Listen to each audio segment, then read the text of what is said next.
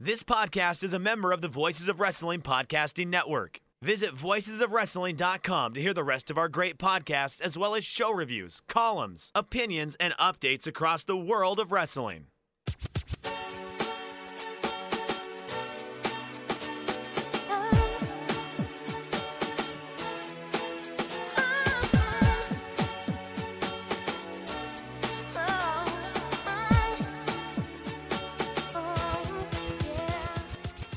This is Everything Elite, the world's best podcast devoted exclusively to all elite wrestling and the elite extended universe.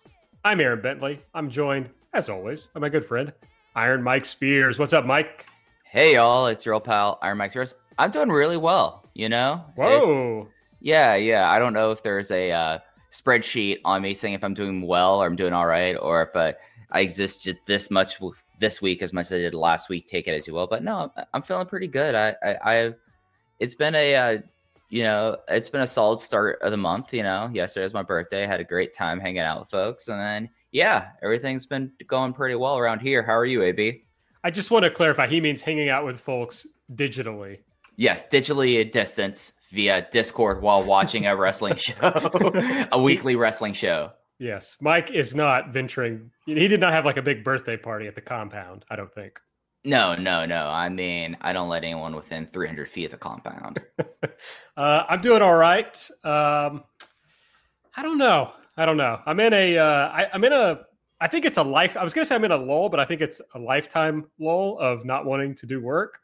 And, but it like ebbs and flows for me. There's some weeks I'm more successful at doing work than I am other weeks. This is a bad one. So that's a bummer. We're also joined by Nate, a.k.a. Epitasis. What's up, Nate? Hi, Aaron. Hi, Mike. You said that weird, number one. Number two, nothing's up. Pretty excited to have a little 3-day weekend action here. Yeah. Particularly love a holiday weekend with no additional social obligations. You know, some of those holidays are like, oh, great, it's a holiday. But then you have to like do shit with your family or whatever. And it's like, this is not really a holiday. I'm still basically working because I have to hang out with whoever. But no, because of the pandemic, just get to sit on my ass all day. So it's pretty exciting.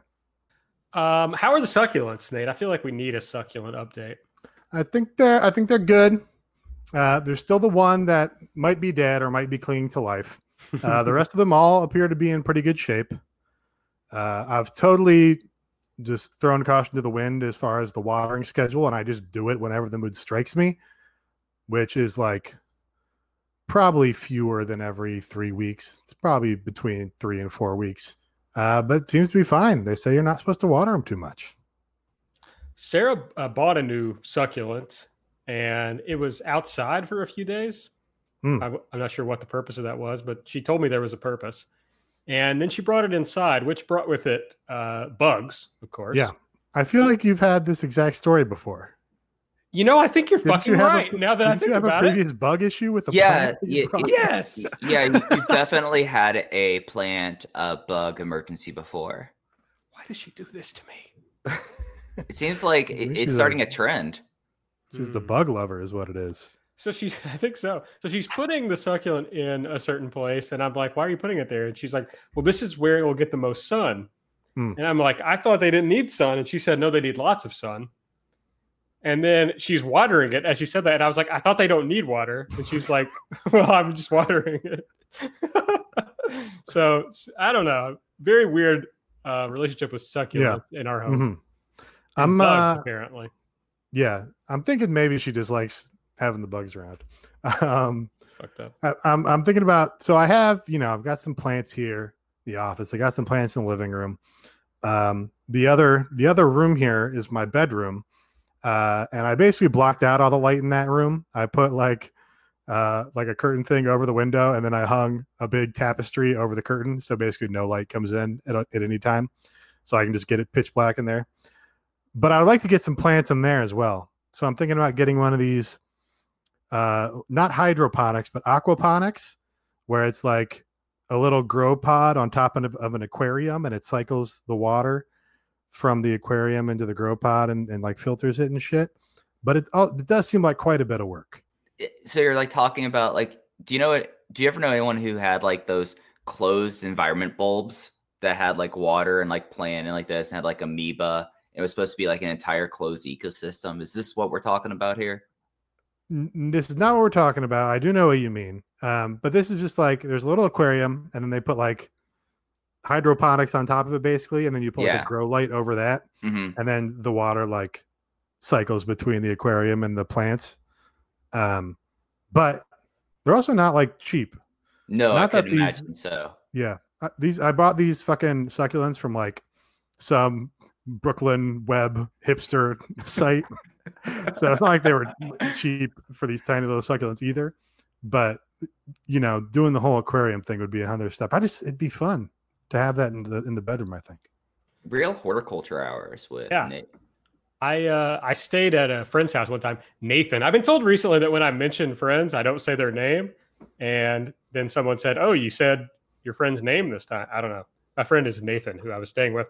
And he has, in the guest bedroom, he has tomatoes growing.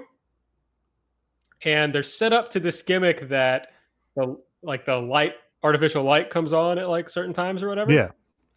And that happened at like 3 a.m. as I'm like sleeping, and I woke up and I thought it, and I can't remember what happened, but for some reason we had been out like really late that night. And I mean, really late for me, it's like, 1 a.m. or something, not like anything crazy. But I was like, holy shit, it's morning. And, I felt like I hadn't slept at all, but it's because I hadn't. And this damn tomato light comes on. Who grows tomatoes in their guest bedroom? I mean, they're really temperature sensitive. So yeah, temperature sensitive. Yeah. I mean, however, I would have been like, hey, Aaron, just so you know, I grow tomatoes in there. The light may come on while you are asleep. Well, don't turn it off. He said he meant to unplug it or whatever. And he had forgotten, which I said, I fucking unplugged it the second I realized what it was. Kidding me? Yeah, I would have forgotten too. I don't care about your tomatoes. Anyway. There's tomato chat. Tomato chat. If you want to talk to us about tomatoes or anything else, you can hit us up on Twitter at everythingaew. I'm at Aaron Like the Car. Nate is at Epitasis. Mike is at Fuji. Hey, ya. Make sure you're subscribed to the podcast. Give us a rating and review if you use the Apple Podcast app. And if you want to support the show, you can check out patreon.com/everythingelite. Tonight on the show, we will review Fyter Fest Night 1 from last night. We will preview Fyter Fest Night 2. We will do ratings. That's pretty much it, I think. That's what we have planned for the show. As is customary, we will begin with Elite or Delete. Delete! Elite! Delete! Elite! Delete! Elite! Elite! Delete! Elite! Delete! Delete! If it's your first time listening, you saw Fyter Fest last night and you thought, I got to check out a podcast that's devoted exclusively to All Elite Wrestling and the Elite Extended Universe. And this is your first time. Basically, we pick our favorite and least favorite things from the show, but we gave it a name, so it would be a little more fun. So we'll start with Elite picks. Nate, what did you think was the best part of the show last night? Best part of the show, easy pick for me. We've, I think, lamented the booking of the women on AEW. Been talking about how, there's certainly room to grow there. They, Sasha and Bayley seem to be getting good ratings for NXT and attracting interest. And AEW just does not seem inclined to put in that extra effort to try and make a star in the women's division that can draw that same sort of interest. But I thought we had a little bit of a development on this most recent episode of Dynamite with, of course, the debut of Sue Marshulo, Greg's mother, driving the minivan for the entrance. I super worked Bentley there because he thought I was going to go somewhere else and take his, but no, you got worked. It was absolutely delightful. Was a perfect denouement to the stupid truck entrances that's been happening in this company. First with Cody, and then with FTR, and Sue Marshulo comes in here in the minivan, totally subverts the whole thing. Just looks like a real sweetie driving Chuck and Trent to their big match. And I think this is the way in to get people invested in the best friends and Trent in particular on that next level.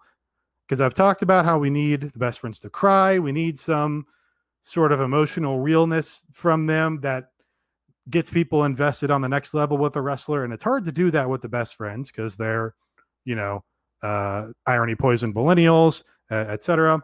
I think Sue is the key. I think we lock in on the story of Sue supporting her son in his crazy, stupid dream to be a pro wrestler. Just a mom loving her unknowable, weird Trent son.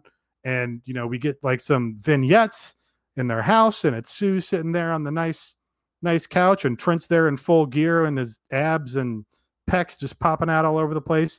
And I think if we focus on that story of Sue supporting her son to have his dreams come true, I think that's the way in to really get some emotional impact out of this tag team.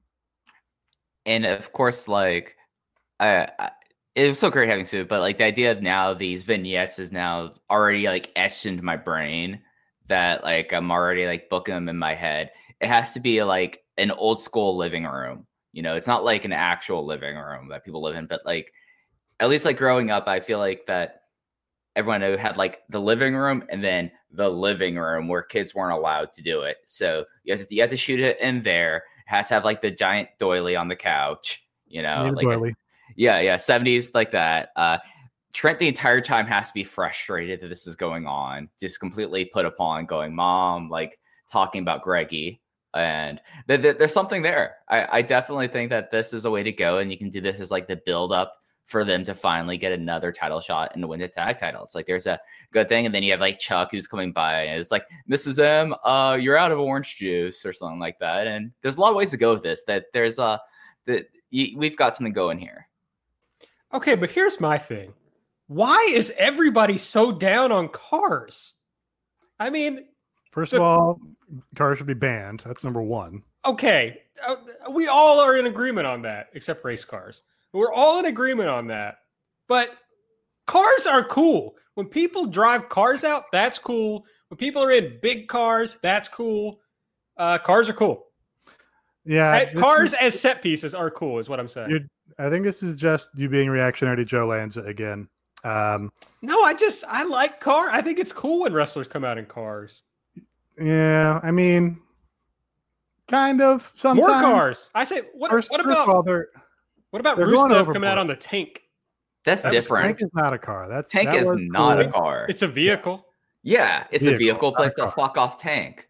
Yeah, not a sports car or a 1950s truck. What about Eddie coming out in the lowrider?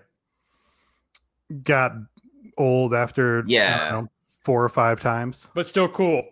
I mean, all I'm thinking about with like cars that I've liked in wrestling, it's a very short list, and right now at the top of it might be Sue Marsciulo's minivan. Also, you're using the most cool examples of cars ever, when in actuality in this company, we've had the least cool example of cars ever with 2 stupid trucks. Yeah, and you're not even mentioning the best car of all time, Masahiro Chono, coming out in the Tokyo Dome in an original Hummer. Like, if you want to come at that with that, come at that with that. Don't come at it with a tank that's not a car. Bentley, come on, it's not a car. Yeah, if it's a Hummer or a DeLorean, then it's cool. If it's Southern Trucks, it's not cool. It's opposite my alignment in the culture war, so I have to rail against it. But that's why Sue's debut here was so great, because it just totally subverted that and made the trucks look as ridiculous as they are. All right, Mike, what's your pick for the most elite thing on the show? So we had a very special day yesterday. It was Wardlow Day. And yet again, we have this beacon of light shining down to us from the heavens, and a really fun opening match that like kind of set off this Fyter Fest of being a show that it's probably been my favorite episode of their weekly TV since they've in the COVID era. But it just was like such a really like fun match where Wardlow really like you now like look at Wardlow, and after a while everyone's like getting excited for Wardlow just because he has a fun name to say. He's really jacked and he doesn't talk, and we didn't get to see what he is. But now we get to see Wardlow, and Wardlow rules. And in this match, like I want to see him versus Jungle Boy in like a best 2 out of 3 falls match, or like an Iron Man match, and you see like, okay, let's see where this can go here. And like other people in the match, like MJF has really kind of picked up, and I really appreciate that as well. Luchasaurus is someone that I have. He tries, and he's hurt a lot, and I hope that like this, but like having him with Wardlow like collide against each other and all that for the last 2 weeks has been a blast. And Jungle Boy is turning into like the young babyface hunk that's going to like capture the nation, especially as soon as they really want to go with. And if they want to do this, like it's totally probably up to them about this. The fact that he is Luke Perry's son, like he's an instant superstar, and it all came together in just a huge blast of a match, which had Wardlow throwing people around, and I had a great time. I don't think I have any takes on the wrestling on this show. I don't know how you guys do this. So yesterday, like we discussed, we had a digital hangout for Mike's birthday, and we had the 3 of us and Mike's brother Drew and Kath Barbadoro and Aaron Tabb all dropped by, and Kara, to just hang out and watch the show. And you guys apparently do this every week in the Patreon Discord. And I don't know how you focus on Dynamite when you're doing this, because I found it impossible. Well, this was a little more distracting. Distracting is not right, but there was more going on than usual. Spirited. Yeah, it's usually just me and Mike are the only ones on voice chat. And I usually during the promos, I completely like take my headphones out and just focus on the promos so I can write down what's said. And you can focus a little more. It's more like a running commentary when it's just Mike and me, and we're interacting with our friends there in the Discord. But this was, Nate is there for the first time. That's exciting. We have Kath Barbadoro on the line, and she's very funny. Obviously, Drew is very funny. Fucking Aaron Taub is there. I don't get to talk to him that often. There was a lot going on. Yeah. So anyway, I don't know what happened. Everybody seemed to like these matches. I think all these matches were good, but so that's my take on the Wardlow tag. I didn't like seeing Wardlow lose. I'd rather see Luchasaurus lose than Wardlow. Well, I mean, like, yeah, and then we had the MJF kind of like involvement in the finish, which is kind of a bummer that they're burning that off. But this company likes running through 2 years of storyline in 3 months. So, yeah. Yeah, that was just disappointing to me. The match was very good. I mean, the work was good. It was fun to watch. I did have to go back and watch it again because I basically missed all of it while we were talking on the Discord last night. So I like that, but I am bummed at not only how quick they're going through it, but just like I hit people with a ring and I accidentally hit my partner with this ring. That's just very boring to me.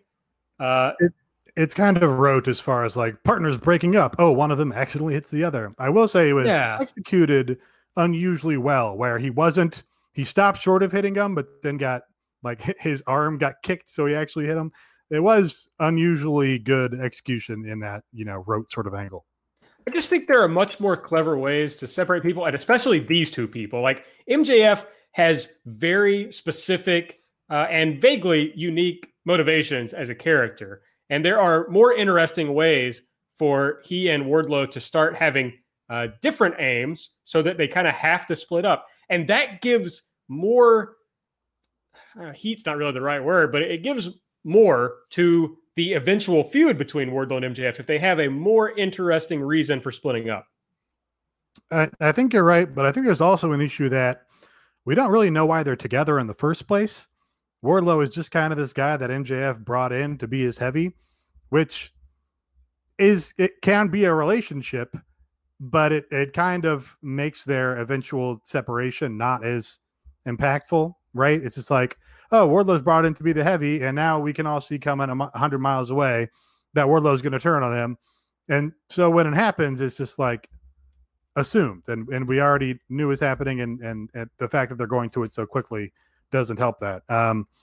So yeah, I would rather just see Wardlow booked strong, them staying together as a coherent unit, and try to get some insight on who is Wardlow to MJF. He's just like, oh, I met this guy at AIW and I thought he'd be a good guy to watch my back. Or is there any other sort of relationship there? I like the idea of him being an international man of mystery, though. Like, there's like we can know too much about Wardlow. Like, think about like when Batista first started off, and we just knew him as like this big heavy guy, and he turned and it was awesome. It was like the last time though things were interesting with if anything involving Triple H. Like, there's a way to do this and like thread the needle of keeping this interesting, giving us a backstory, but allowing a level of mystery. And to kind of piggyback off your point, Nate, a hard thing about this right now is all like the angles and all the things like this, we don't know if they're actually earned or if it's just because everyone's there and they're reacting to the show because they're supposed to react to the show. So you kind of lose whatever like true thermostat you have on if something is working or what is not. So, I mean, they're doing all these things. And I guess if you're someone who goes by the quarter hour to see what people find interesting or not interesting, you can use that. But we really have nothing to tell. Like, oh, is this actually being paced well? Is this actually like an earned storyline that people can be invested in? And I think that that's another problem with the storyline as well. Yeah, that's the issue with running through everything also, is that you don't have that time for the relationship to really form. Like, even look back at the Cody MJF angle. You know, we basically had, they kind of told us instead of showing us in a lot of ways. That a lot of their storytelling is telling instead of showing. And so we were told Cody and MJF are such good friends. Cody, yeah, I know everybody doesn't trust MJF, but I do. But then it blew up, you know, very quickly. So we don't have the time to get emotionally invested in things as much in this company. I'm going to compare it to one of the worst screenwriters in Hollywood, the guy behind the terrible show Lost, which is bad, and The Last of Us 2 is also bad, Brian. Damon Lindelof is this guy who writes these movies that have all the mechanics of a story that you get invested in and hitting all the scenes and pieces that you need. Like, you'll see a movie or series by him and it'd be like, oh, well, in order for this, you know, big turn to land later, we need a scene here that establishes the character's feelings at this time. And that scene will be there, but it doesn't have just the emotional connection. And it doesn't feel, like Mike said, it doesn't feel earned. It just feels mechanical. Like, oh yeah, MJF and Wardlow, in order to get to that thing down the line where they separate, we have to have a scene here where he accidentally pets him or he berates him and the other guy doesn't like it. And it just doesn't connect on a real level. It just connects on like a, you know, if I'm examining this from 1,000 feet, yes, that's what should happen at this point. I'll also compare it to that WWF Desire video, the really good one that was like the whole history of the WWF before Vince McMahon brought the NWO in to kill it. And they had the quote from Kid Rock at the top where it's like, you know, the point of the quote is, if it's real, you'll feel it. That's what they need, more realness that you feel here. And it's like, it was at a high, maybe on the first show with like Cody and Dustin, where it felt real. And with MJF, with Wardlow, it just feels kind of mechanical. It had the Kid Rock quote, "I never gate away. I don't play with ass." And that really just brought it all together, I thought. Yeah. And, you know, just another reason to cancel the WWE for their prior misconduct. Absolutely. Okay. My elite pick that Nate tried to trick me into thinking he was going to take. It's called Working. I Worked You. You're getting worked, bro. Penelope Ford is my pick. My elite pick of the show. Penelope showed up and had an absolutely satisfactory performance in a title match on a big show.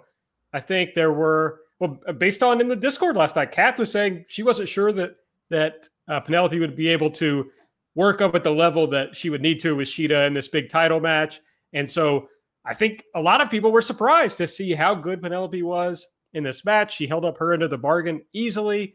You get Kip Sabian in his highest best use, which is as Penelope's manager. And it becomes a satisfying match because you still want Shida to win. And Penelope kind of gets her comeuppance, or Kip really gets his comeuppance more than anyone. And it all kind of plays out, but it also feels like, okay, that was a title match. That was worthy of being a title match. So you have to give Penelope a lot of credit for how much she's improved. And I think it's what you were talking about earlier, Nate, with the the stars in women's wrestling. Cara had this great thread a couple of days ago, or maybe yesterday, who knows, about how there was this moment with like Sasha and Bayley where it felt like women's wrestling could be presented as a real equal, a real alternative to men's wrestling. And she also pointed out that AEW, of course, hasn't really seemed to even try to make the kind of stars or present the kind of stars that they can in the women's division. Penelope is a future superstar, someone who could be positioned right in the middle of things and be huge if they handle it the right way.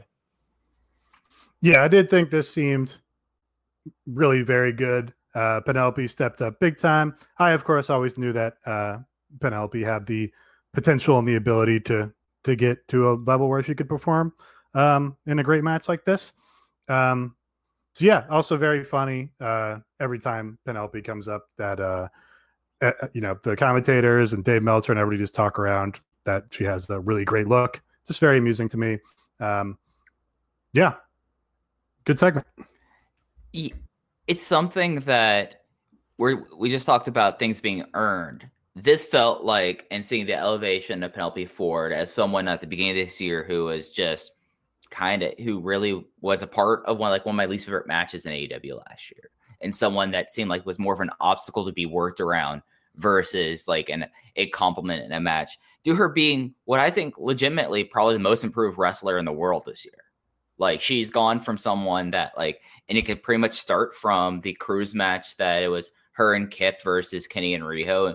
And I feel like that ever since then, each match she's gotten better and better. And it's gone from someone that's like, okay, you have to work around, or you have to kind of figure out here, to actually having like a really well-deserved great match. And I liked also how they've played up Hikaru Shida as a champion, that like she's won against jobbers like in less than a minute. And they did that just to start the match, where it looked like she was doing running knee Falcon Arrow and just doing the deal and putting her away, and it didn't happen. And I feel like that was a little nice thing, a kind of a cool touch for viewers that keep up on everything.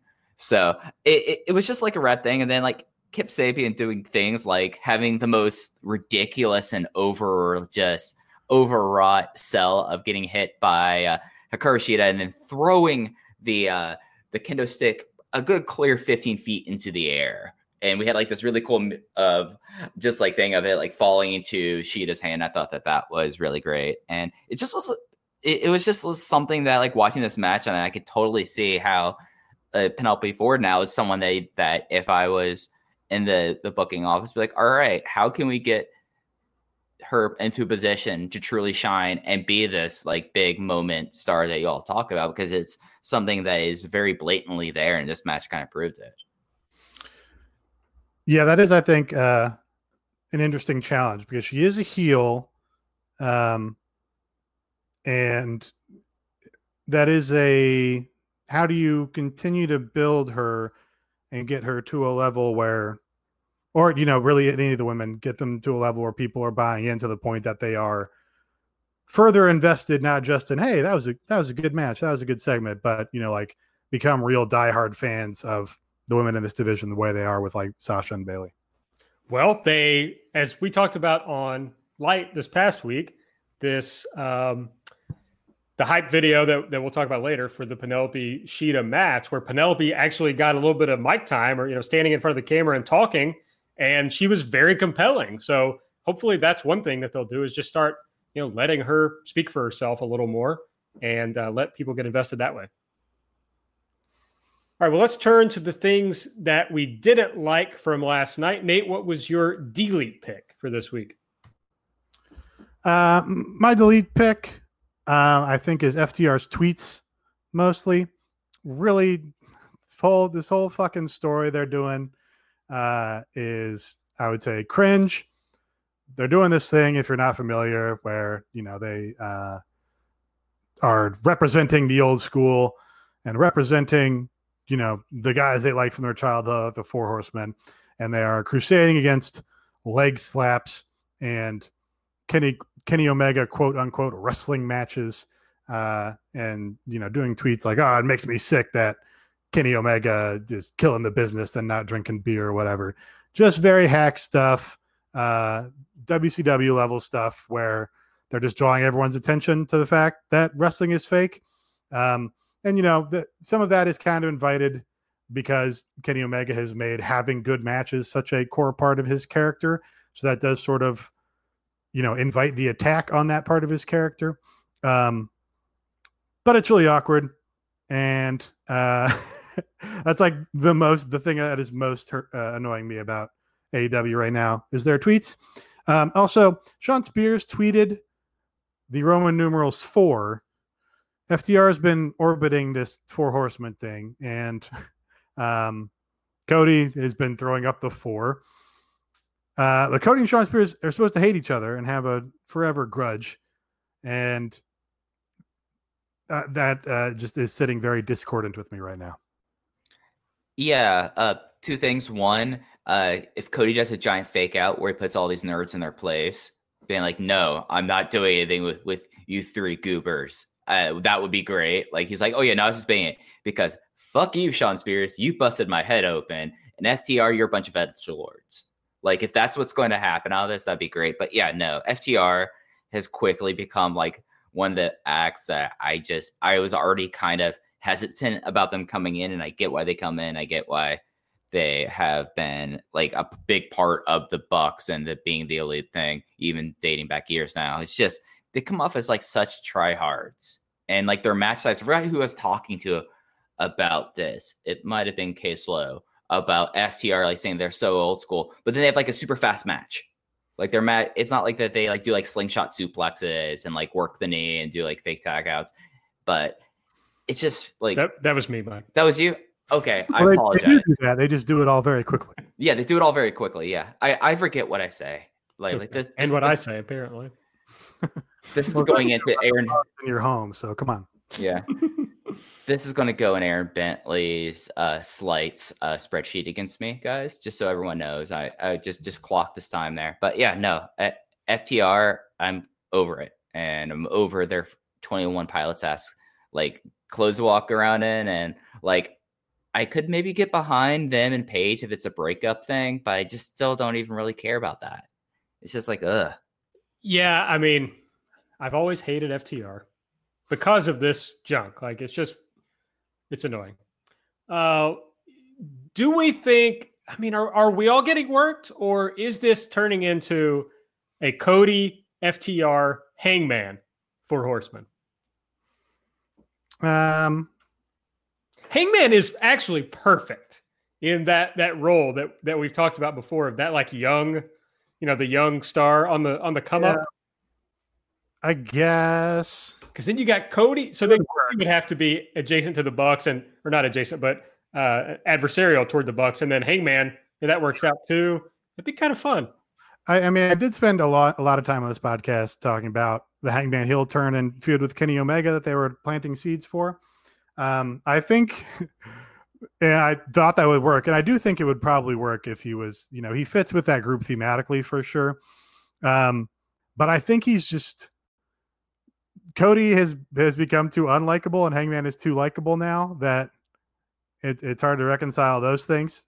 I think that would probably bring Hangman down to just be like the second singles guy in that group.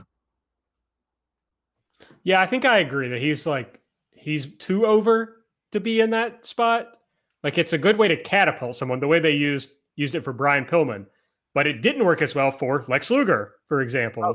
That's an interesting person you mentioned there for a potential 4th member of the AEW 4 Horsemen. Yes. I guess there's a report that Brian Pillman Jr. worked the AEW tapings last night. Well, he was there in gear, so that would sort of compute. Now, he's a guy who has the aesthetic and the theme and the pedigree for that stable. And it could also use a lot of time being on the bottom of that stable so he could just get a bunch of reps. He would have to get good at wrestling. I think that would be the first thing I would suggest. Yeah. He would have to get some charisma. I think that would be the second thing I would suggest. I mean, there's a roadmap for him in this, I feel like, for it to be palatable. But I don't know. I think everybody who's ever listened to this knows I'm a huge Brian Pillman mark. So it's just like stunning to me that his son is just not, him, I guess, is what irritates me. But probably shouldn't be stunning because it's not unusual. It's Sure, not like his I dad know. was around to teach him how to wrestle or anything. That's true. Yeah. But it's just disappointing. I don't know. Some of that stuff you think would be genetic, but clearly we've seen throughout the history of pro wrestling that it isn't. Like nobody. Eric Watts. Right. Oh, I was thinking of, David Flair, the Flair kids. And it's like Charlotte is obviously the biggest, the best wrestler of it. San Martino's kid also a David? Was it David San Martino? Yeah, David San Martino. Yeah, none of that has ever really worked, I guess. Hashimoto's kid, right? Yeah. Daichi. I mean, really, Mexico usually has had the best track record of second and third generation wrestlers being consistently solid. I mean, like Negro Casas is a second generation wrestler.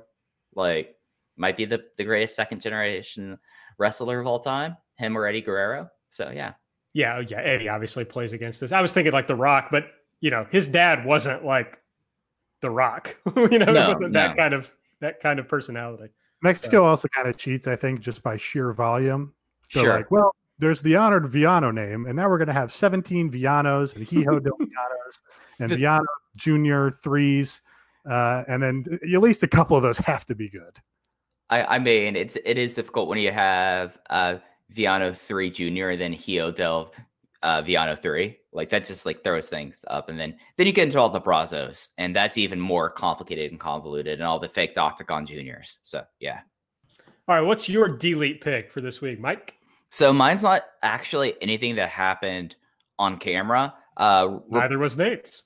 Yeah, I mean that's true. That's true. Yeah, no, we're going a little bit meta here, I guess. So I don't know, but reports came out last night, and they've been confirmed by established media sources that there were that AEW had outside people that were outside their so-called bubble and weren't wrestlers. They were friends and family and Jacksonville Jags staff members that were up on the upper bowl. And this is like the first time they've kind of opened these up for shows, but they've been applying basically the same testing as the person who posted this, and it's been verified since that they did temperature checks. They asked them, have you been around anyone who's sick? You can wear a mask when you get inside, but you can take it off because you're going to be so far up that you can't get the wrestlers and the workers sick, which is just, I think, detestable. They made a big point of it. I mean, Taz in his promo made a comment about how everyone in AEW, they've been working clean, like they're doing it the right way. And he was making that as a shot at WWE during this. But then you have this, and you still don't have a public protocol, which is something that I feel like I've been saying every week almost. That's almost turning into like a moot point how much I say this. But when you bring people in like this, especially in Jacksonville and Duval County, one of the biggest epicenters of COVID-19 right now, it's just, you're not just like failing like your fans, you're failing your community, and especially for the fact that they're doing a COVID relief show and they're making a big thing about that in 2 weeks, and they still do this and they don't have a published protocol. Like there's an opportunity there for them to be like the leaders in North America about this. And it seems that by hook, by crook, they're going to do things their way. And then outsiders will find out either by people who showed up there posting about it, or just random comments or interviews with wrestlers when they should have been having a public COVID protocol ever since they decided to go to empty arena. And I find that really, really depressing. And I think that that's something that should be brought up a lot more by people about what they're doing. Yeah. I can see theoretically, the people on the upper decks, they're not anywhere near our wrestlers or our staff, the people that have been doing COVID testing. That's like a fine theory, but it's also not worth the risk, even the risk of between just people that are already in those upper decks and aren't, in proximity to anyone else. Because it's not like having those people in the upper decks added anything to the show here. We didn't hear them. It's like, we heard the 18 people at ringside and 4 random bikini girls. So just, it does not seem like a necessary risk at all. Yeah. Just one more thing. It's not just like they made it very apparent that their risk was about the wrestlers and not about Jacksonville, because the people up there are going back into their community. Duval County, I think they have incorporated a mask in public thing, but I mean, you're still the transmission rate of how many ever people have. I think I saw the number, it was 60 or so, or thereabouts, like that did not have that protocol. And basically said that's like, yeah, you're not going to breathe onto the ring from up in the upper deck, but you will breathe onto the other 60 people that are up there. And if you're trying to care about your community, make such a big deal about being part of the Khan family, makes a big point about that. Isn't this like trying to have it both ways? So yeah, just had to rant about that for a second. I wanted to defend this because I already saw it becoming like the WWE stands versus AEW stands thing on Twitter. And so I wanted, of course, an AEW stand who takes up for them at all times. Of course. And so, well, it's just, I hate WWE fans. I just really do. Like the really hardcore WWE fans, I just like your OG Johnny Fives. Right. Yeah. Your anti-crack accounts, your Kobe Memorial accounts, like that kind of shit.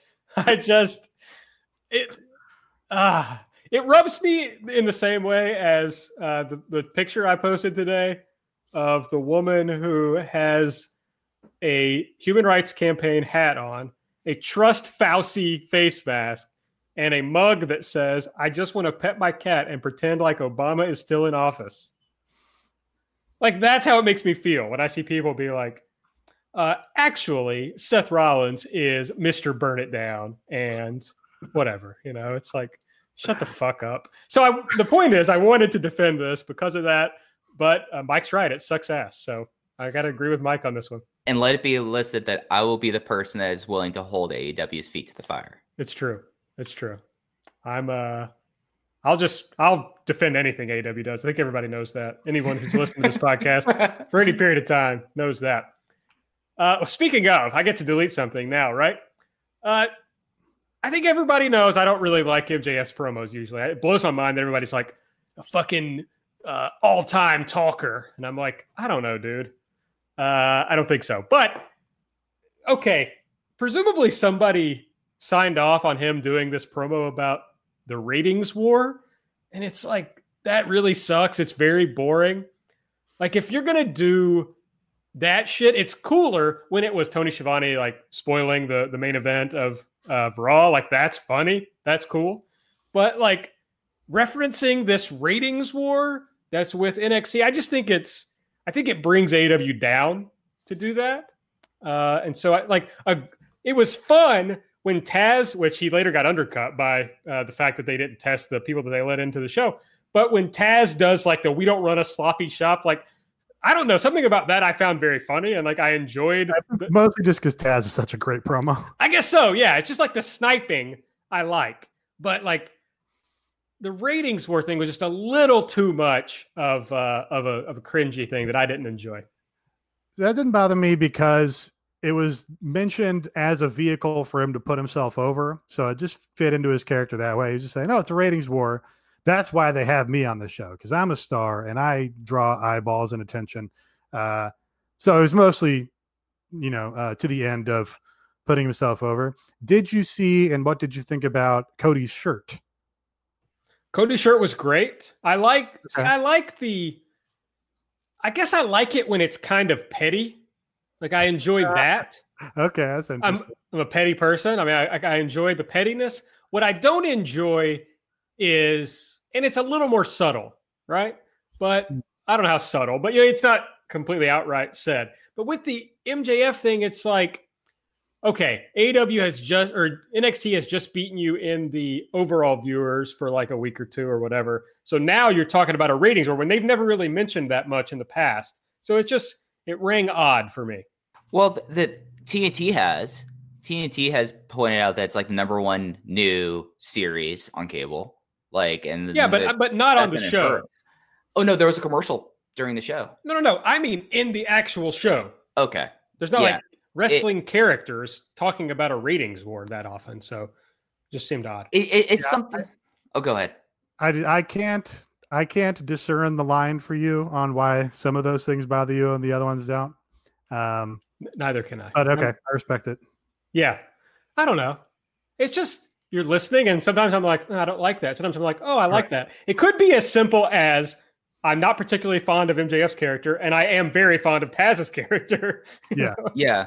And as someone that I feel like that I'm in the middle on MJF's promos, there's times I think MJF does cut very good promos. I think that a lot of like the pre-tape stuff that they had in the lead up to Double or Nothing 2 was good, especially like his promo where he was on a thrown. I thought that was pretty well done. But this one was just something that also you could tell that he asked for a mic and he was just going to cut a promo because he tries to start talking as his theme is still playing, and they were not going to cut out his theme to let him cut a promo. So it just was not needed. Whereas Taz and both his interactions on the show, like we'll get into it when we start breaking down the card fully. Like even for what he did for like his move, how he inverted the move, his like move of the week analysis thing was really great. I mean, Taz is probably the best promo guy in wrestling right now. I think that's fair to say. And it's just, Taz can make the shots because he's actually good at it.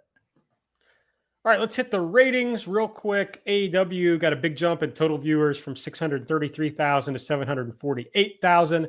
They moved up to 6th in the demo with a 0.29 rating. NXT was up slightly by 6,000 people, up to 792,000. They also shot up in the demo to 13th. They were up to a 0.22 demo. Yeah, it's worth noting that AEW now has consistently been the number 2 non-news program, and the demographic that advertisers care about, thanks Chris Jericho for making my point for me, as I've said this every week, the 18 to 49 demo. And they've been that pretty much consistently. And it's kind of interesting how AEW in a lot of ways kind of mirrors the show that's basically been number 1 every single night, other than when there's been like a huge event. And that is MTV's The Challenge. Like their demos are not very like far off, and something I'll be doing over the next few weeks, just because I'll be honest, like doing like big ratings breakdowns right now is kind of a little bit boring for me. And it's something that I feel like probably might be boring a little bit for listeners. I'm going to see, because I have a theory that there is more of a relationship with AEW and The Challenge, because this is number 1 thing, as NXT has one with the ones that I saw was most similar to is Forged by Fire. So I'm going to be trying to see if there's any correlation there. And I might have that for next week. All right, let's move into a breakdown of all of Fyter Fest Night 1. We started with Chris Jericho coming out for commentary. This led right into MJF coming out. He says he's beaten Jungle Boy over and over again. And as we just discussed, the only reason this match is happening is because we're in a ratings war and you need MJF to get a W. The promo fed right into Luchasaurus and Jungle Boy defeating MJF and Wardlow. As we discussed, Luchasaurus pinned Wardlow after MJF accidentally hit Wardlow with the Diamond Dynamite ring or whatever it's called. I guess we've talked about that match already. So Lance Archer, we see Lance Archer out. He's, doing Lance Archer things. Joey Janela is mad. He rips his shirt off, tries to get at Lance Archer, but Sonny Kiss and the refs get in between, hold them back. Of course, this is building to their match on Fyter Fest Night 2 coming up next week. I thought this was pretty effective. I liked. You should be saving for the future, but savings accounts suck, and investing can be scary. We combine the ease of savings with the real returns of investing. We call it Save Vesting, and it's only available in our new app, Stairs. Stairs offers 4 to 6% returns, no fees, and you can withdraw anytime. Do your future a favor. Visit stairsapp.com today. That there was some buildup that they had for stuff going on for next week, and I thought like that this was pretty effective on a match that didn't really have a whole lot of stakes to it, and I thought that they built this up pretty well. Yeah, they've got me to where I'm actually looking forward to this.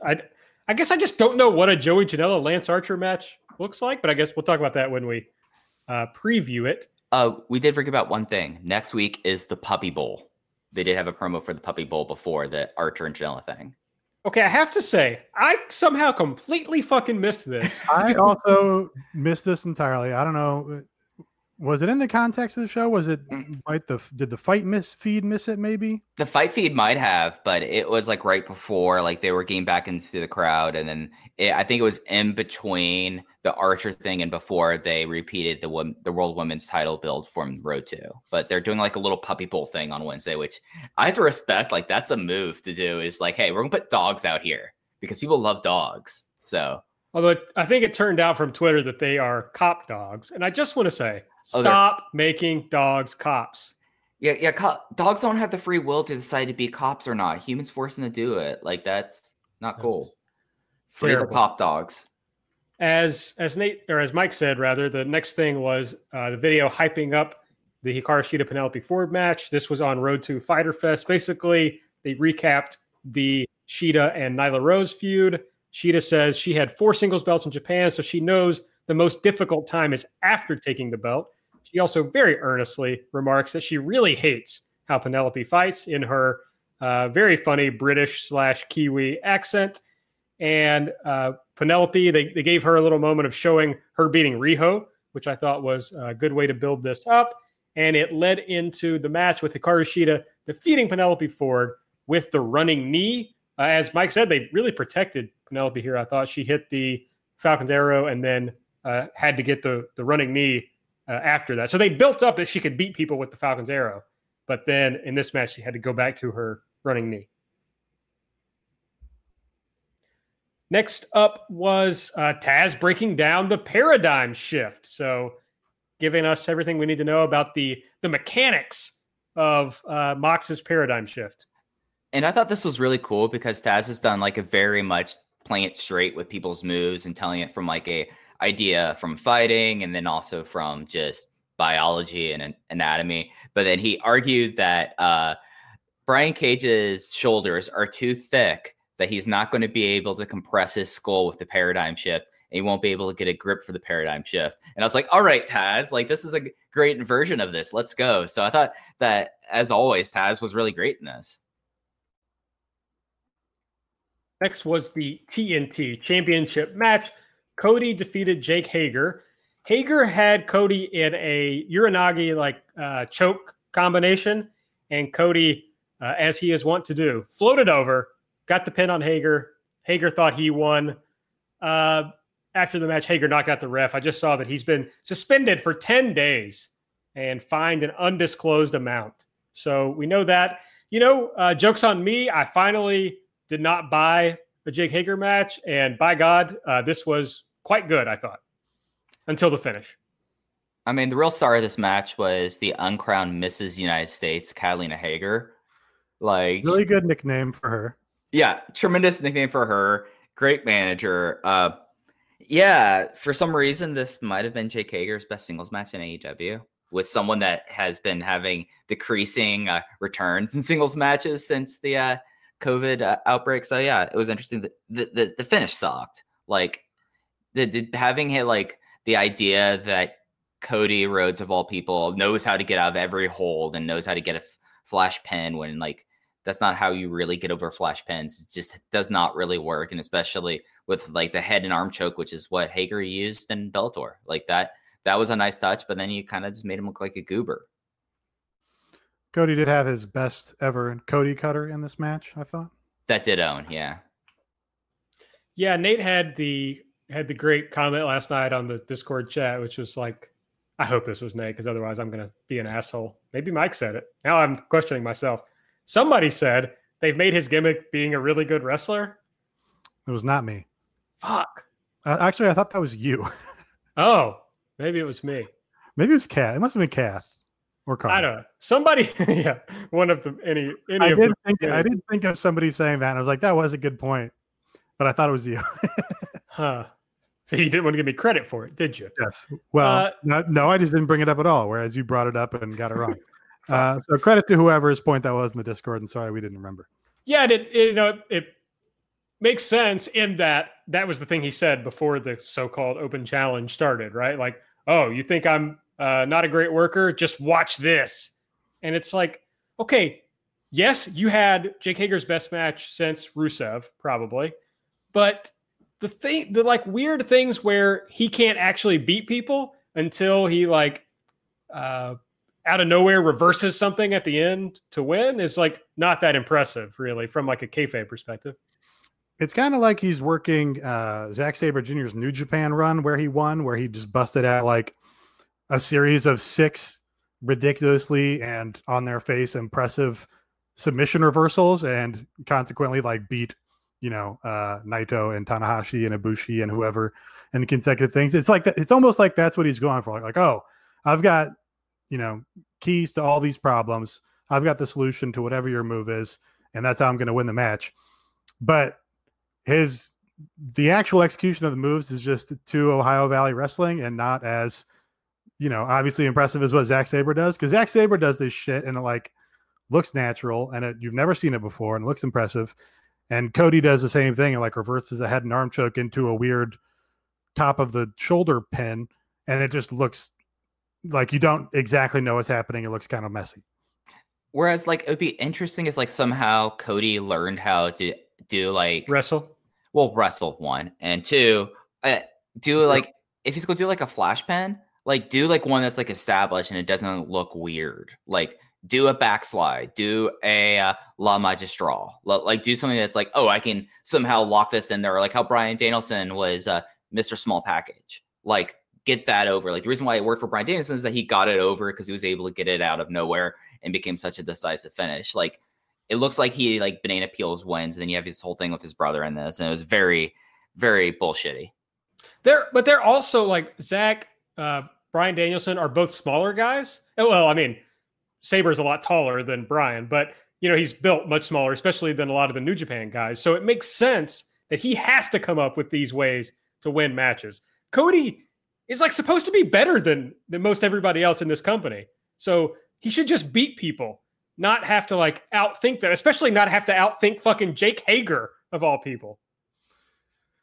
Yeah, I guess it almost makes sense for Hager more than the other guys. Like, it makes more sense for Hager than Darby, maybe, just because Hager is the larger guy in this context. But yeah, Sure. Hager's just the longest or the most recent name on that list. Yeah, but I mean, like, Hager hasn't beaten anybody in this company, so it's not like Cody should really need to outsmart him. But here we are.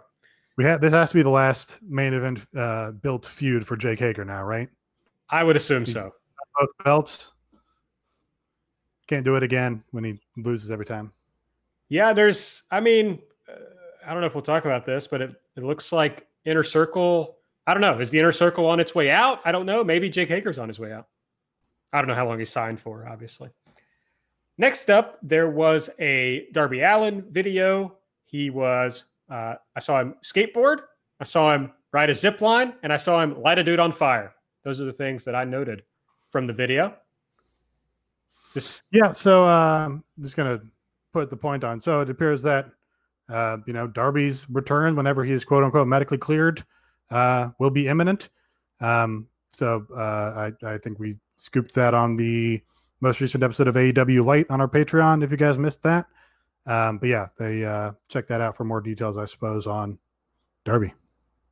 That's right. So Orange Cassidy came out next to the commentary table, and that led into Private Party defeating Santana and Ortiz. Isaiah Cassidy pinned Santana after Gin and Juice.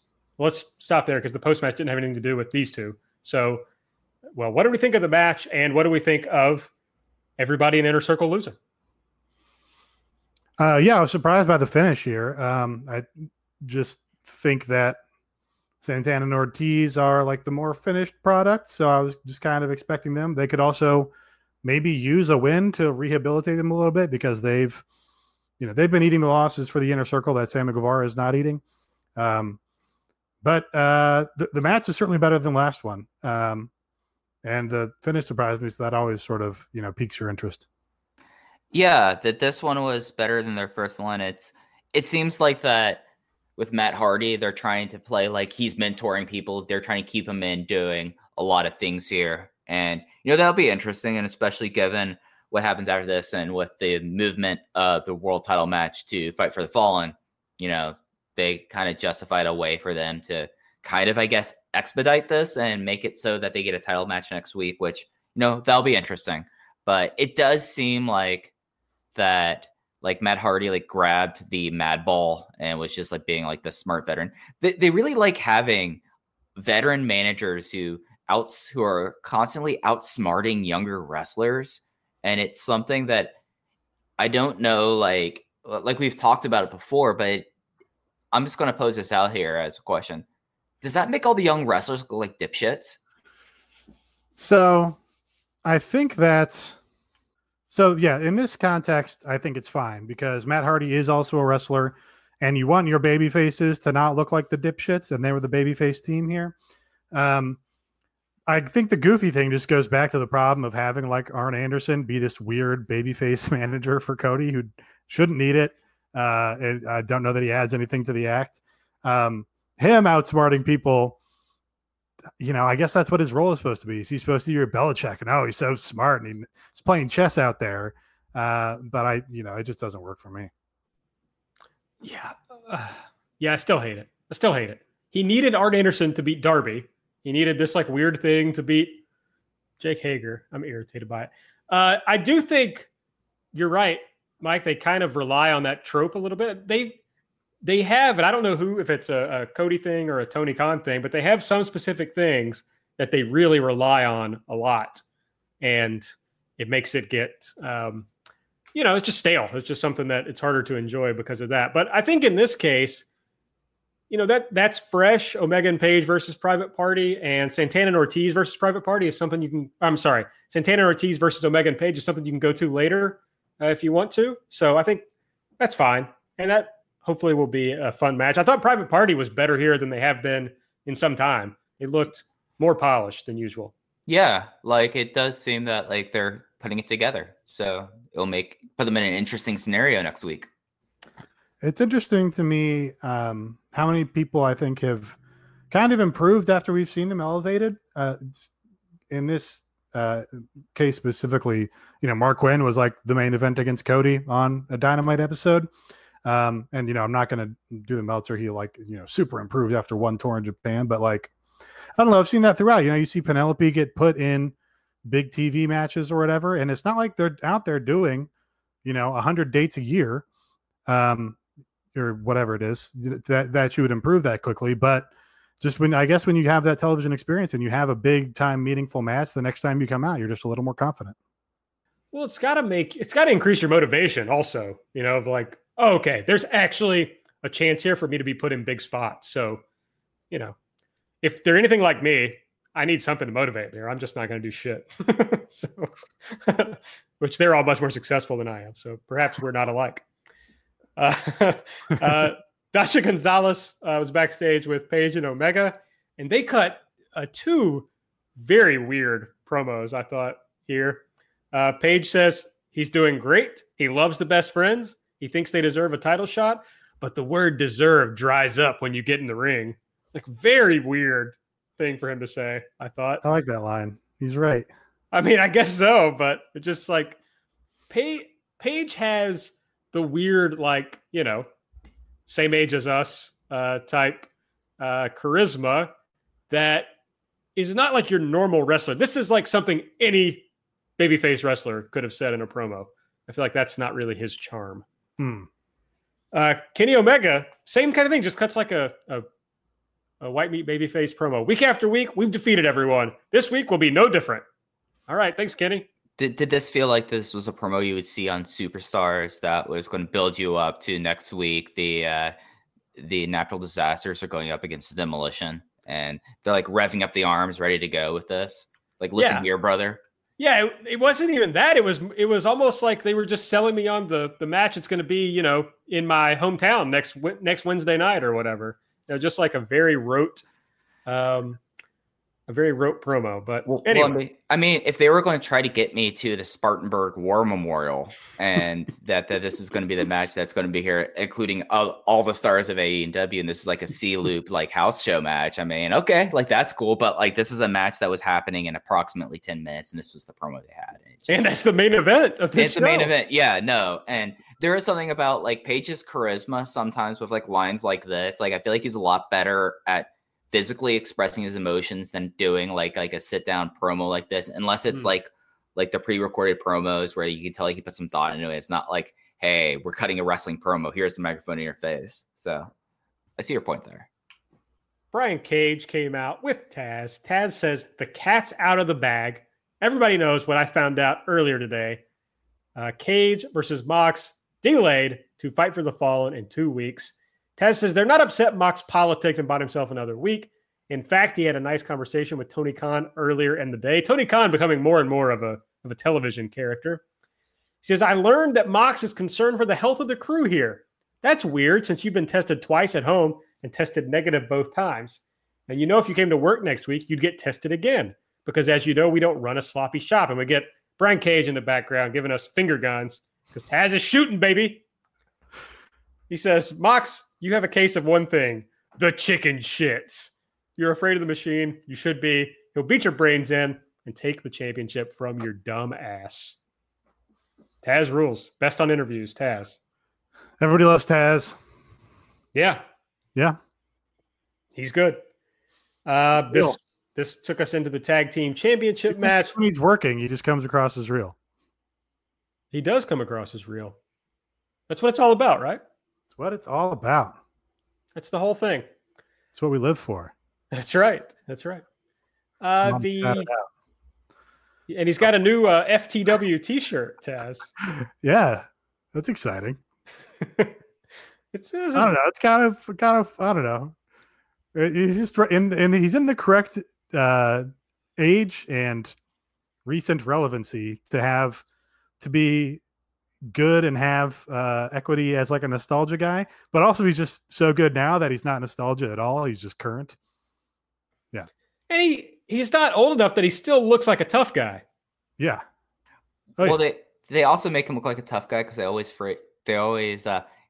giving up for a short king out here, a fellow short king. They always like make sure the camera is like right on him and it's not like standing back, so you could tell that one, it makes Taz look like someone who's a little bit bigger, and two, it makes Cage look massive, and it kind of gives a good dynamic on that as well. So yeah, I don't know. Whoever made that choice to shoot all of his promos like that, I think is really smart because, most in-ring promos, the camera's kind of moving around or the guy's moving around, and Taz just doesn't have to fuck around with that at all. He just like straight down the barrel, takes up most of the frame and just talks directly into the room. And him having that different energy, I think, adds a lot to his promos too. The best friends. Oh no, that's not what happened. Kenny Omega and Hangman Page defeated the best friends, I believe. I'm pretty sure that's what happened. Yeah. That was just hopeful thinking. I guess so. This happens to me all the time. I write it before the match starts, like based on what I think is going to happen. Yeah. And then I guess I forgot to change it when it didn't happen. So yes, as we talked about earlier, the best friends pulled up in a minivan driven by Sue. She gives Greggy a little kiss, sends him on his way to the ring. In the middle of the match, FTR came out in beach chairs and sat near commentary. Ultimately, Hangman Page pinned Trent with the buckshot lariat. As Nate alluded to, after the match, FTR came out and gave everyone a beer. Kenny poured his out in the middle of the ring, and for some reason, this led to an altercation. And I guess the interesting thing here was that Page had clearly took FTR's side in this little melee. Yeah, I mean, that is like fine. I guess it's a pretty good character detail, all things considered, because of course it's established that Page is an alcoholic and Kenny's straight edge. So that's a good way to sort of play off the tension that has existed between Kenny Omega and Hangman Page. I'm not really taking any issue with that, but then them just tweeting about it is obnoxious because it's like their Twitter personas are already obnoxious. And they're like, oh, we're going to save tag team wrestling from Kenny Omega's leg slaps. And it's just like, shut the fuck up. Couldn't agree more. Yeah.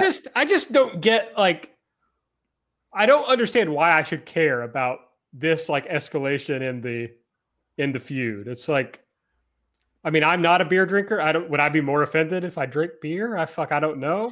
But it's just like, it wasn't even like he was doing it it wasn't like he did it right in front of their face, or like. He went over to the corner and he poured it out. Like, he didn't like pour it out in the ring in front of him. Like, he just went like, right. I'm doing the gesture. The tension is in real life. If you bought somebody a beer and they were a beer drinker and they poured it out, that would be disrespectful to you, right? Sure. Yeah. I that's see that. Obviously not the case here. Yeah. If you bought somebody a beer and they were not a beer drinker, you're actually the dick. Right. And they know, I mean, it is canon that Kenny Omega is not a beer drinker. Yeah. He's a teetotaler. Yeah. And he was nice. He did like he kind of put it up to his mouth, being polite, I thought. And then he's. Yeah. I mean, I guess for the heel team. So it makes sense. Yeah. It's actually, I think, kind of a good storyline beat. It just a little mechanical, doesn't have that real feeling to it. And I think that's just FTR spends so much time talking about how it's not fucking real all the time. Yeah. That there is like this intentional sheen superficiality that FTR has put on to everyone who's around the promotion.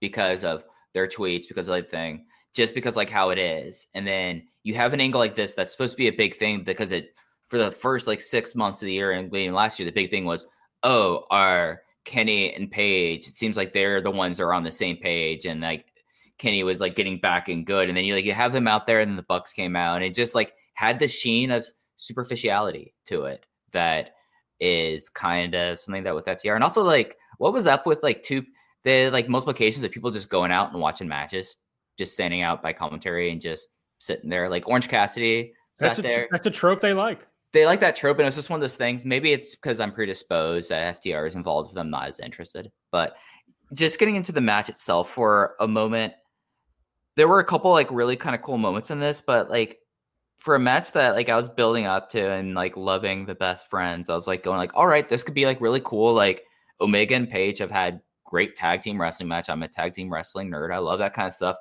Just did not like, I don't know, it just was not what I was hoping for in this kind of match here. And like the finish was kind of deflating with the way they did it. And yeah, kind of a little bit of a bummer. And maybe it is that I am invested in best friends, but it did kind of feel like it came with this match, like in comparison to other Omega and Paige matches where I was like, all right, that's solid. I came out of this like, this wasn't so solid. This wasn't what I was hoping for. So I think people seem to be really high on this match that I saw. My experience of it was, again, pretty distracted by all the voice chatting. The Fight TV feed did not break away from the match during the ad break, and they really worked it like it was an ad break during the ad break, and it was very quiet. And that was kind of like just a very soft middle portion to the match, and that kind of, I think, infected my ability to peak for the end of the match later. But yeah, both these teams have had and will have, I think, better matches than this. I forgot. It's my fault to go back to the Orange Cassidy Jericho face-off earlier in the show. I don't know if anybody had any comments on that. No, I will say, okay, I guess there's a comment on that, so I don't know why I said no. Him wearing the shirt with his blood on it from Dynamite was just a good little touch.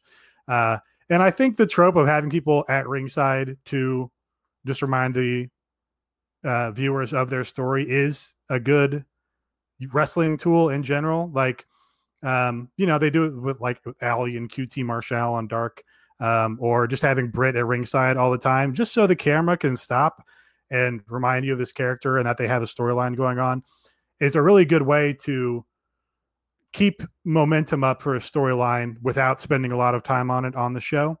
So yeah, that doesn't bother me, but that's all. All right, if you've enjoyed the 78 or so free episodes of this show we've done and you want to support the podcast, the best way to do that is go to patreon.com/everythingelite. We have 3 levels of subscriptions, $3, $5, $8. Go check those out, see what you get. We did last week a Fyter Fest retrospective. We looked back at Fyter Fest from last year. We previewed night 1 of Fyter Fest, along with mostly Nate's ideas for cosplay for the wrestlers. Basically, nobody cosplayed. Nate, how did you feel about that? Didn't feel good about it. I was pretty disappointed, especially because some of these people have just easy opportunities for cosplay. So only Sheeta stepped up to the theme. So shout out to her, I guess. Real disappointed in the utter lack of Cloud Stripes out there. Really disappointed. We also, as always, it was a little different. We dropped our Dynamite preview show with Nate's vlog recaps, but this week we were all together for it. We recorded a day early, and as Nate mentioned earlier, we had a few scoops on how AEW is dealing with a few of the talents who were named in the Speaking Out accusation. So you can check that out if you're interested. Next week we'll bring back Light, and we'll have a bonus audio show on Monday. As we mentioned, the Discord. It's a lot of fun. Come in and check us out. I mean, Nate, it was distracting, but did you have fun in the Discord? Are you going to come back to the Discord? I did have fun. I don't think I'm going to do the voice chat every week. Well, I'm for sure not going to do the voice chat every week because it makes it very hard to watch the show for me. That's fair. I think I enjoy myself talking too much, and then I start talking, and then I'm not watching the show anymore. I think that's the main issue. Okay, but come in, chat with our patrons occasionally. It's fun. So patreon.com/everythingelite. $5 gets you every piece of audio we've ever done. Next week, Fighter Fest, Night 2, July 8th at Daly's Place. It's probably being taped or has already been taped at this point. From what I know, it's probably taping is going underway right now. So here's what you're going to see. Let's run through the card. Let's start at the bottom, I guess. SCU versus Dark Order, a trios match. It's going to be Brody Lee, Stu Grayson, and Colt Cabana representing the Dark Order there. Glad we're getting a trios match. And I think that it's something that the Colt storyline with Dark Order and other people in Dark Order has been pretty interesting. So I'm pretty interested to see where this goes out. I said interested 3 times in that last sentence. And, I love trios wrestling. It's my favorite kind of wrestling. And we haven't had too much of it as of late. So I'm excited to see where this can go. I'm interested in seeing what kind of teamwork that like Stu Grayson and Colt Cabana have. Like that's something I'm real interested in. It's like Brody Lee. I think this is, other than like tagging with Colt Cabana, this is like his first like other non-singles match he's had so far in the company. I'm kind of interested in where this can go. Pretty interesting. I mean, I know you have to do it for the Colt storyline, but just interesting to have Stu there and not Evil Uno. And yeah, they've got a lot of strong trios here. They're going to protect Scorpio Sky, obviously, because he continues to get wins. For the Dark Order story to continue, it seems like they would have to help Colt get another win here. So yeah, maybe it's just Colt pinning Christopher Daniels or something.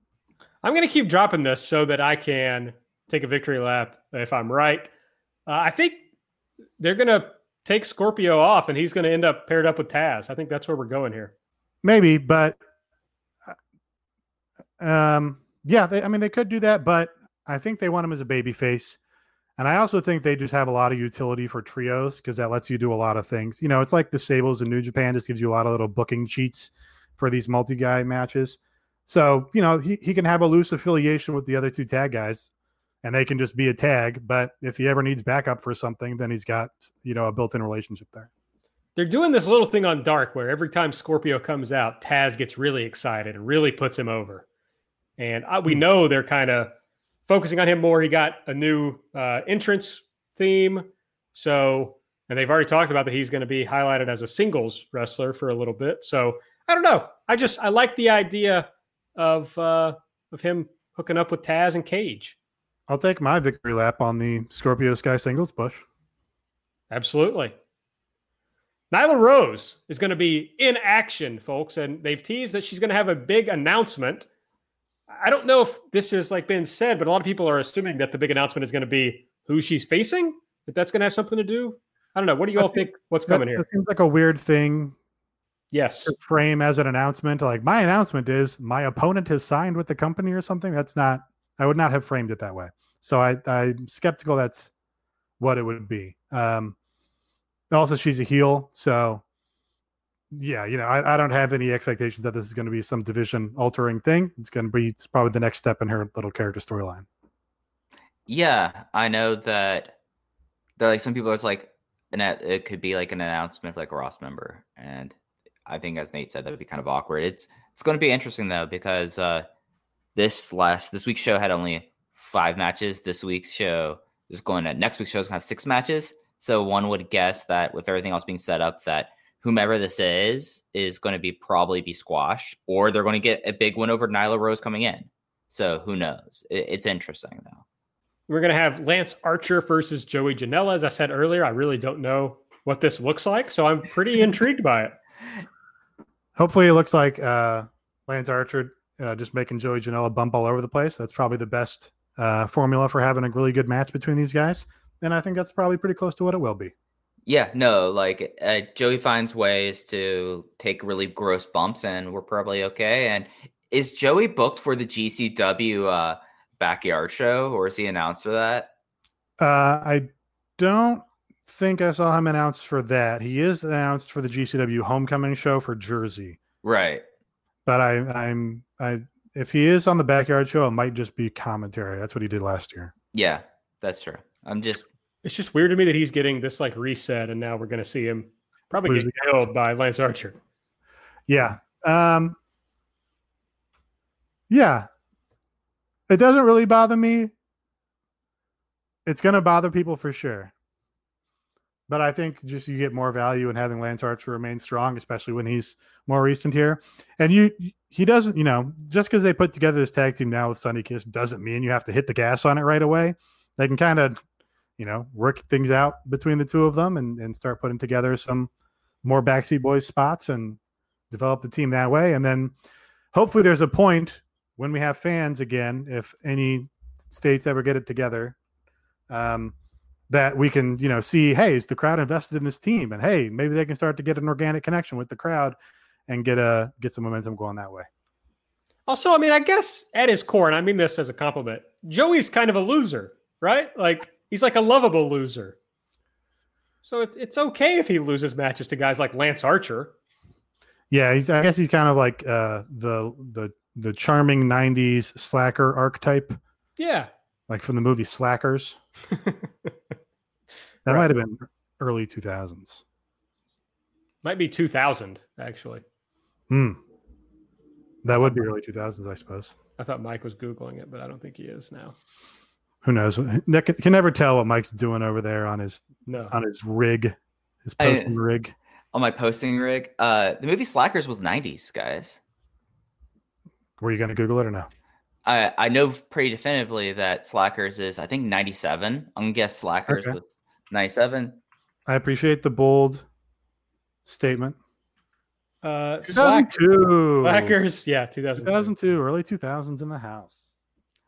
Oh, I was thinking about a different Slacker movie. I was thinking about the movie Slacker, which was 91, so I was still wrong. Okay. And also, I thought you said Hackers, so I was thinking about that movie. I think Hackers is 1997. I'm pretty certain of that. Going to give this a little Google. I don't know if I'd stake certainty on that again, Mike. I mean, let's see if I'm 0 for 3 here. Let's do this. Let's see Hackers. 95. Fuck. 0 for 3. I am properly owned.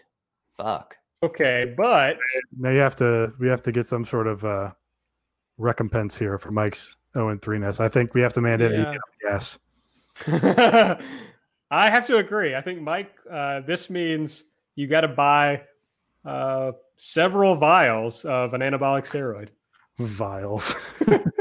You got to buy at least one cycle.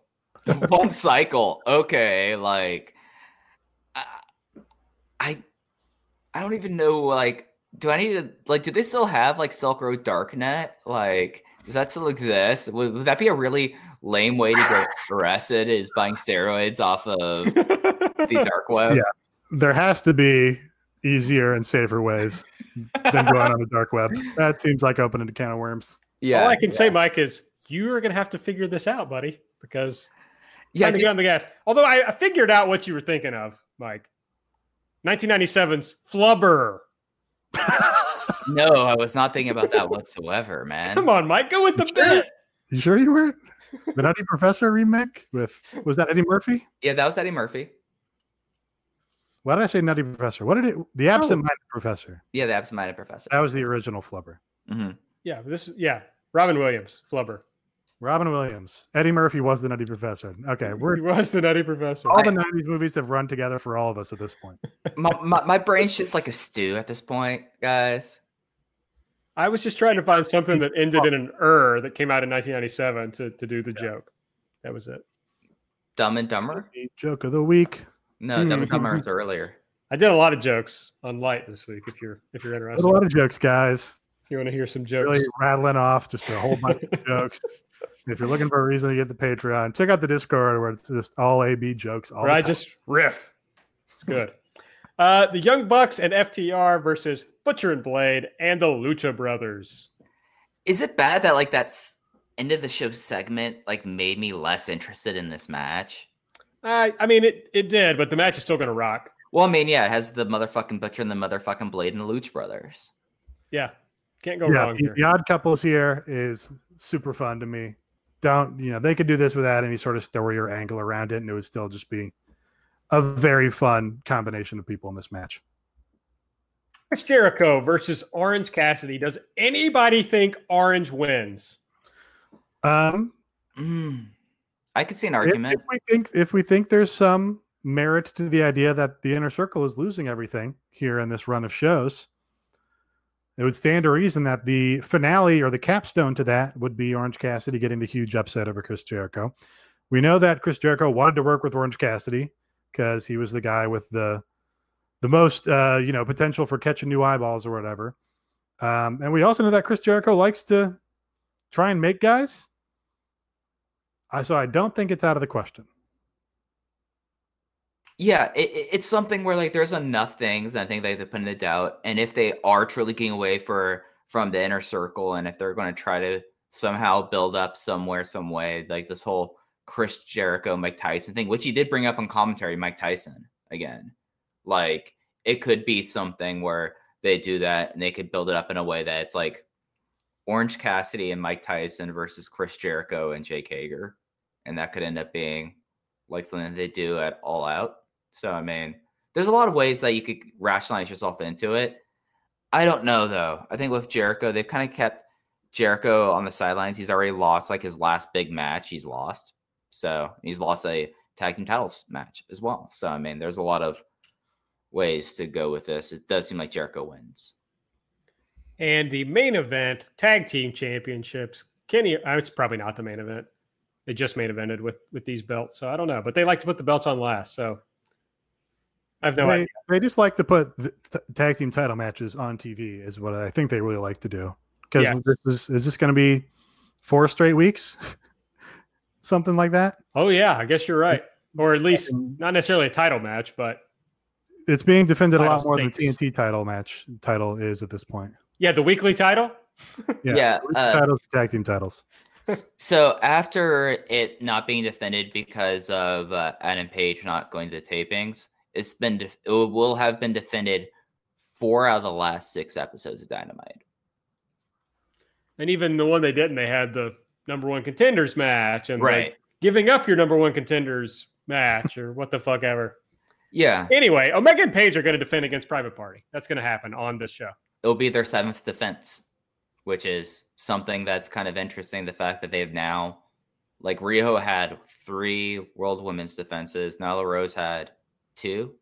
She had 2 women's defenses. Like this is now like the most like defended title reign so far in the company's history. Wow, that's probably. Hey, I like having them get a bunch of defenses under the belt. Establish these belts. They're 2 top guys, so it should be meaningful when somebody actually finally unseats them and gets these belts. I guess what I'm keeping an eye out for now is I don't know who we're building to do that just yet, because Private Party is not the team that's been built to get there. I guess it's probably coming out of the FTR and Young Bucks feud is probably the direction we're going to get somebody to take these belts off of Omega and Page, and they have been sort of planting the seeds for that with FTR and the Young Bucks coming out and getting involved in a lot of their segments and brawls, etc.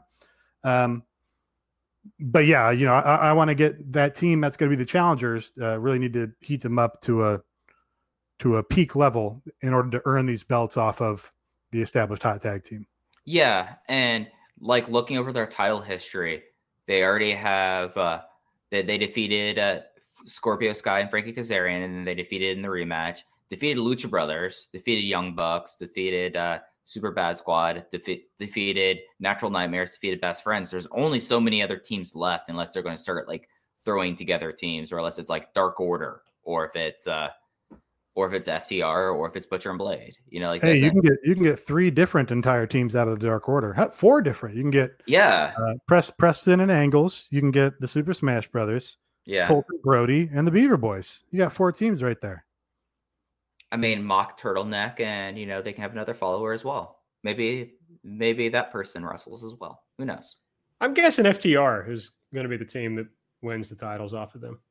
Yeah, that's probably the logical move. They're the heels, and that lets them go down the line and do another big Young Bucks FTR face off there. Right. I was going to say Lucha Brothers, but I'd forgotten that Omega and Page already beat them. So that's what I was thinking too until I started looking at it. It was the Atlanta show. It was I think the semi-main event before the first ever Wardlow Day. And then we found out, of course, that the AEW World Championship match, Jon Moxley and Brian Cage, will be on July 15th at what they're calling Fight for the Fallen. So all the old friends are coming back in like 3 weeks in a row. Do we think that you say all our old friends? Are we going to have the Farah and Farah brothers in the front rows for this? They better. Yeah, we better pretty much. I mean, they stayed. They were very consistent with the Fighter Fest. The whole aesthetic from last year. So, I mean, Farah and Farah are a part of Fight for the Fallen. They need to be there. Yeah, they're part of the AEW Extended Universe. Yeah, and they can do a thing with them drinking with FTR, maybe. Yeah. They were very drunk during last Fight for the Fallen, if you've forgotten that. they could be behind the velvet rope for Private Party celebrating the world title win. That's an angle. That'd be good. Yeah. Whatever you can do with Farah and Farah, you got to do. Yeah, absolutely. And just a reminder, ripping off the tobacco companies is cool. Absolutely. Okay, well, anything else you guys want to talk about? No, except I'm going to continue talking. So Nate, 2 times in a row, buddy. Just talk. Yeah. Podcast app, iTunes. Check that out. Haven't gotten a review in a minute. Remember, if you leave a 5-star review there and leave us some nice words in the post underneath, then we'll shout you out here on the podcast. Both you guys have podcasts. Aaron has the Jumping Bomb audio podcast about Joshi Women's Wrestling. Check that out. Mike has the Open the Voice Gate podcast about the Toryumon systems. Check that out. That's all. Wow, little plugs for our other shows. Wow, okay. I mean, I was just going to talk about F1 coming back. And oh, yeah. The latest news, racing talk for a couple minutes. Nate was hoping we would not talk about racing. I have no entry point on F1 where I can make any sort of informed contribution. I mean, well, it's starting this weekend, Nate, so you can jump in if you want. Yeah. Yeah, I think cars should be banned, which does extend to F1, which I understand involves cars. It does involve cars. That's true. I can't change that. I mean, the one thing that I saw that I thought was kind of funny was Charles Leclerc, the very nice, awkward Monegasque driver for Ferrari, saying, "Oh yeah, I fully expect a Ferrari to be much worse this year," and I thought that was hilarious. Yeah, you love the honesty from the drivers. He's very sincere. Yeah, you love that. The real question for me, so Nate, when they do a Formula One race weekend, they have 3 practice sessions, qualifying, and then the race. So what's Starts really tomorrow? Yeah. So the real question for the race perverts out there is, how many of these practice sessions am I going to watch? The first one starts at 4:55 a.m. tomorrow. So looking bad for that one. I mean, I might watch qualifying on Saturday. Oh, I'm watching some practice. There's no doubt about it. I miss racing. I'm excited. Now, is there any information you can glean from watching a practice session that actually enhances your enjoyment of the real session? Absolutely. You start to learn like how they're handling the car, if they're having issues with the car, what improvements they've done to the car. This is a particularly important practice session because nobody's been on track for like 3 months. And they've changed, and most teams have changed up their cars. They were given 2 months off, and then like the last month, everyone's been in the shop, like doing the cars and seeing like what has changed since what was going to happen in Australia and preseason testing in Barcelona. And seeing that, it's seeing like how bad Williams is. Like that's always fun because Williams will do something dumb, and then you see like how the track's riding. So it's not even like it's not even just like the drivers and the cars. It's seeing like, okay, they're doing a thing where basically they're running 4 places, but they're doing back-to-back weekends. It's like, okay, so how does Austria at the Red Bull Ring is looking as a course this year? So there's some information to be gleaned. However, it is way past my bedtime and before my wake-up time, so probably not for me. Yeah, I'm probably going to catch practice too because it's at 8:55 on tomorrow morning. So I'll probably or Friday. Yeah, I'll probably catch the 8:55 practice. I'm doing Omakase this weekend. Oh yeah, that's right. Oh yeah, that's right. If you ever want to hear, obviously old wrestling should be banned in addition to cars, but I will be talking about old wrestling on that program. It's on John's new Patreon, so you'll have to check that out. There is, if you want to stuff the votes, John, obviously not an AEW fan, if you've listened, and has not seen the Adam Page and Kenny Omega match against the Young Bucks from Revolution. So I put that up to the fan vote. John nominated a Shawn Michaels and Steve Austin match to go up against it 1-on-1. So if you want to vote for the AEW match so that they have to watch that, that would be funny to me. You will have to subscribe to their Patreon. All right. Well, I think that's it. So you can talk to us about anything you want at Everything AEW. Honestly, you can talk to us more if you just subscribe to the Patreon and join the Discord. We just talk about God knows what in there. I'm at Aaron Like the Car on Twitter. Nate is at Epitasis. Mike is at Fuji Heya. For some reason, I had to look at each of them when I said that. I'm not sure why. No one doesn't add to anyone's enjoyment of this podcast. Subscribe to the podcast, rate and review, as Nate said. And please make sure to check out patreon.com/everythingelite if you want to support the show. That's it. For Mike, for Nate, I'm Aaron. We'll see you next time.